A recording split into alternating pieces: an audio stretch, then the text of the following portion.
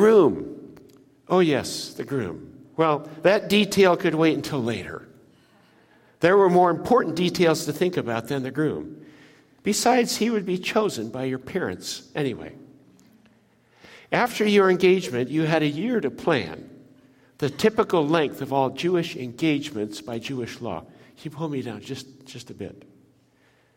Now, after all the planning and preparation, the wedding. Your family had gone to great lengths and expense to decorate your home. The wedding ceremony and feast would be held in the spacious, lofty great room where you ate as a family. It was brilliantly lit with lamps and candlesticks. The guests were scattered around low tables and couches with cushions covered with tapestry. Some were seated in chairs. The bridal blessing has been spoken, the bridal cup emptied. Now it was time to party. How many of you remember your wedding day? Or someone else's special wedding day? Boy, husbands, you better get your hand up there. Today I want to take you, as we've seen from the video series, The Chosen, which refers to the chosen Jesus and the chosen being the disciples. If you haven't watched it, I challenge you. It's a series on, is it Netflix? The Chosen app. Okay, there it is. Okay. Today I want to take you to a wedding in first century Palestine. And I want us to read about this particular event in Jesus' life in John, the 2nd chapter, first 11 verses. John 2, 1 through 11. On the third day, a wedding took place in Cana in Galilee. Jesus' mother was there, and Jesus and his disciples had also been invited to the wedding. When the wine was gone, Jesus' mother said to him, "They have no more wine." "Dear woman, why do you involve me?" Jesus replied, "My time has not yet come." His mother said to the servants, "Do whatever he tells you." Nearby stood 6 stone water jars, the kind used by the Jews for ceremonial washing, each holding from 20 to 30 gallons. Jesus said to the servants, "Fill the jars with water." So they filled them to the brim. Then he told them, "Now draw some out and take it to the master of the banquet." They did so, and the master of the banquet tasted the water that had been turned into wine. He did not realize where it had come from, though the servants who had drawn the water knew. Then he called the bridegroom aside and said, "Everyone brings out the choice wine first, and then the cheaper wine after the guests have had too much to drink. But you have saved the best till now." This, the first of his miraculous signs, Jesus performed at Cana in Galilee. He thus revealed his glory, and his disciples put their faith in him. Put their faith. A wedding, a celebration. In the scheme of history, a small wedding in a small family in a small town. No big deal, unless you're the bride or groom, or the fathers or mothers or the family. The guests included Mary, Jesus' mother, Jesus and his disciples, probably relatives and close friends of the wedding party. In verse 2 says Jesus and his disciples had been invited. Can you pull me down just a little bit? I feel like I'm overpowered. Jesus was there, not because he was a celebrity or a famous figure. No one knew he was God yet. Jesus was invited because the bride and groom liked him. People in the town enjoyed being with Jesus. Max Lucado writes, "I think it's significant that common folk in a little town enjoyed being with Jesus. I think it's noteworthy that the Almighty didn't act high and mighty. The Holy One was not holier than thou. The one who knew it all wasn't a know-it-all. The one who made the stars didn't keep his head in them. The one who owns all the stuff of earth never strutted it." This is the human side of Jesus. He was flesh and blood. He had family. He had friends. He loved being at celebrations. And people loved having Jesus there. He had fun. I want to look at 5 truths that we can learn from this story. 5 truths about Jesus. 5 truths about Jesus today. Number one, Jesus loved people and he had fun. Jesus loved people and he had fun. Now, we all know Jesus loved people, but had fun? Why is that important? Because we're all too serious. Sometimes I think we're just all too serious. Why would anyone be attracted to Jesus if he was just serious all the time? You don't think he told Norwegian jokes? You don't think God has a sense of humor? Look at the people around you. Look in the mirror and say, does God have a sense of humor? Yeah, okay. That's good. That's good. The most natural expressions of all is the smile. Okay? And once in a while you guys do that from here. I can see smiles. The most spontaneous of all actions is laughter. And I'm not talking about a proper, trite, tee-hee courtesy laugh. Some of you give me courtesy laugh at my jokes sometimes, just a ha-ha-ha. But we're talking about a long, boisterous, loud belly laugh. I mean, we're talking real laughter. Real laughter. God made laughter. He made us to laugh. Studies have demonstrated the physical benefits and even healing qualities of laughter. People pay big bucks to go to a comedy just to laugh. Just to laugh. So I just want this morning, I want you to lighten up. Okay? We've been through serious times. You need to lighten up. Nobody's going to want to follow Jesus if we are too serious. Sometimes we need to just have fun and laugh. Have fun. So Jesus loved people and he had fun. Truth number two, Jesus knows and cares about our circumstances.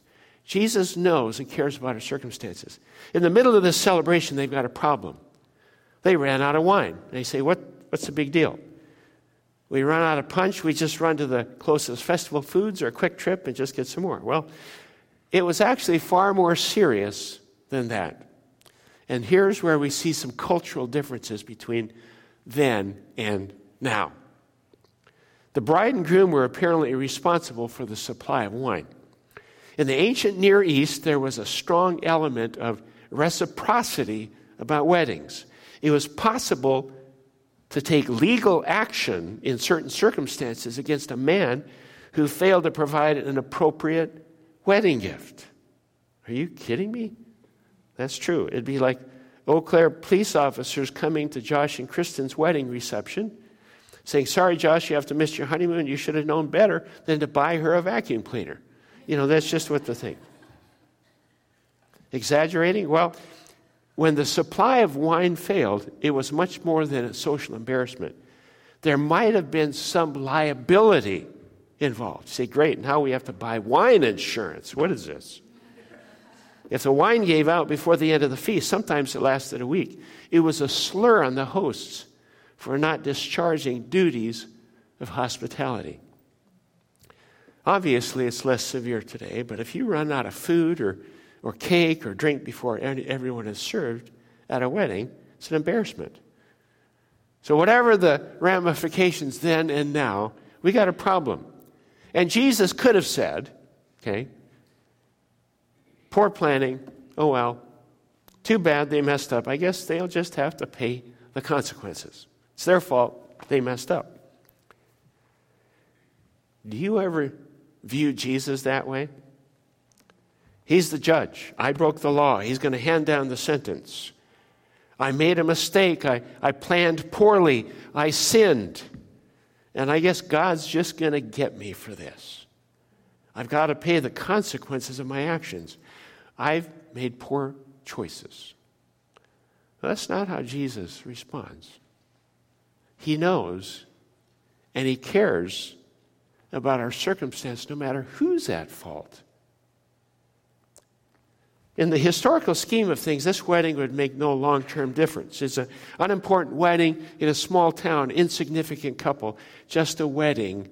Why would Jesus care? Why would Jesus care? Have you ever felt that way? Why would Jesus care about my life, my circumstance? I'm not that important. Why would God take time to bother with me and my problem? There are a lot of things going on in the world. Well, let me know. Let me tell you something. Jesus knows. And he cares about your circumstance.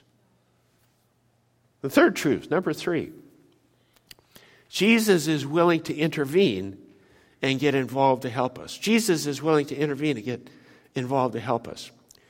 Now, Mary, Jesus' mother, for whatever reason, feels some kind of responsibility for the situation she gets involved. So she goes up and tells Jesus they have no more wine. Now, it's possible that she expected Jesus to do something miraculous here. Okay, Mary obviously knew about Jesus' miraculous conception. She shows by her song that she sang in Luke 2 that she knows that Jesus is going to be the Messiah. So she's known this all along. How would you like to be Messiah's mom? And know it. Go clean your room. Finish your vegetables. Wear your best underwear in case you're in an accident. I mean, who knows what kind of things they would say. The hometown where Jesus grew up in Nazareth thought he was just an ordinary person. So he probably had not done any signs and wonders yet. I know there are some extra biblical sources that are not included in the canon that talk about stuff. But basically, even his brothers and sisters didn't believe in him at first. So he was just this ordinary son of a carpenter, small town, Nazareth. He hadn't done any signs and wonders yet. What the Messiah was to do, no one really understood yet. But instead of expecting the miraculous, Mary may have just expected the ordinary.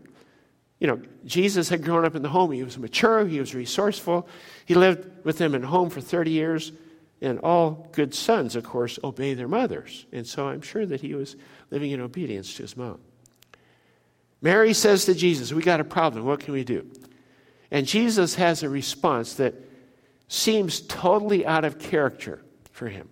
Totally out of character. In verse 4, he calls her woman. Now, on the video, he called her mother. But in the text, he calls her woman. Now, good Jewish sons usually address their mothers with the word mater, which means mother. Here, Jesus addresses her with the word gunai, meaning woman. He doesn't call her mother, he calls her woman. Why? That's the question. Why did he call her woman? I believe Jesus was establishing a new relationship with his mother because he was getting ready to commence on his mission, his public ministry. Why did John include this story? Because it's a nice miracle? No, because this is a change point. When she said, if not now, when? She knew at some point Jesus was going to reveal himself. This is actually a high point in history. Jesus is going to begin his mission, the start of his mission to save humanity. This is the threshold on which we pass from the old to the new. Mary has been Jesus' mother as in maternal authority. Here, in one statement, Jesus establishes an entirely new order. He's about to exercise his authority as Messiah, the King, the Son of God. He says, dear woman, why do you involve me? My time has not yet come. This is not disrespectful, but it means your concern and mine are not the same. There's a change in role and a relationship at this one point in history. That's why it's in the book of John. A change point. Change in role. Have you ever noticed the subtle shifts that occur in our role as parents and children? Parents with children. When they're young, we put them to bed early, and they go to bed, and we stay up late and play their video games. And I don't know if you ever did that. I was never very good at it. Anyway, but we would stay up late, they go to bed, and then they get into junior high, and they stay up about as long as we do. By the time we get to high school, we go to bed, and they stay up till all hours of the night. There's a role relationship, a reversal, a subtle shift in the nature of our relationship. Parents care for their children, and as they grow older, there becomes a subtle responsibility shift where children begin to feel responsible for their parents. At the end of life, most parents are depending on their children. There's a change, a very basic change. And it's a very basic illustration of the nature of change in a relationship. And when Jesus calls his mother woman and says, "My time has not yet come," he's establishing a radical change of relationship and asserting his authority over the timing of his life and authority. Time or hour has not come, but this is the time of life that Jesus will reveal his true identity and make public by his actions that he is the Messiah. He's initiating his role, the inauguration of his public ministry. It's to be the beginning of interventions that help people. Mary says to the servants, "Do whatever he tells you." So at this time in history, Jesus begins his miraculous interventions at a small-town wedding. Small-town wedding. Jesus was willing to intervene and help this couple at the high point of their life, potentially the low point of their life. Jesus intervenes, revealing then, at that point in time, who he is. No matter what your challenge is today, it might seem trite or unimportant to other people. You may ask and say, in light of current world events, why would God care about my little life or my insignificant problems or whatever? Jesus knows, cares, and he's willing to intervene and get involved to help you. Help you. He doesn't just help nations and cities and important people. He hears all of our prayers, our pleas for help. Jesus, being all-knowing, knew they had run out of wine, but he got involved when he was informed and requested. And you know what? Jesus is just waiting to hear from you. What are you facing? He knows all of those things. People say, "Why should I pray? God knows everything anyway." No, he's waiting for us to ask. What are you facing? Bankruptcy? Bills? An unwanted divorce in the family? Emotional stress from abuse? Maybe it's depression or loneliness. Maybe you're tired. You just don't have any energy or any strength left. Job pressures, time pressures, one more school function, another athletic practice, another doctor's appointment. Maybe you have run out of wine. Pray. Ask God. Jesus wants to intervene and get involved to help you. So Jesus loves people and had fun. Jesus knows and cares about our circumstances. 3, Jesus is willing to intervene and get involved to help us. And 4th, Jesus has the power and will use it to help us. Jesus has the power and he will use it to help us. Now, how do we know that? Faith. Faith. How do I know this story is even true? Faith. How do we know that Jesus existed? Faith. And you may be here this morning and doubt all these things, and that's okay. Ask questions and search. We have great historical documentation, even from non-biblical or extra-biblical sources, proof that a very unusual man named Jesus lived in first century Palestine, gained a following, reportedly did miraculous deeds, was murdered by the Romans, and his followers believed and claimed he rose from the dead. How can we believe all that stuff? Faith. Faith. How many of you use the internet? Okay, every hand's up. Okay, pretty much. Use the internet. 30 years ago, if you would have told me that I could type a message on a typewriter keyboard, point a clicker called a mouse on an icon labeled send on a television screen called a monitor, and the message I typed would travel wirelessly through cyberspace to thousands of recipients all over the world simultaneously, I'd have said, "You're crazy." And of course, now you can speak the same message and send it text or voice the same way. How do we know that the email message is going to get where you're sending it?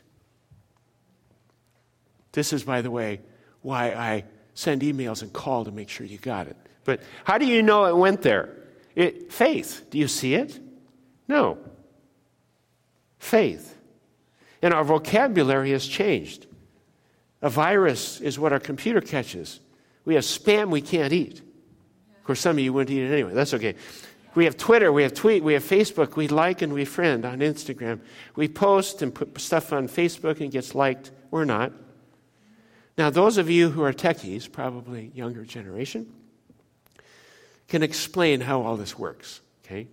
We have some techies in the church that can explain how it all works. The rest of us just have faith.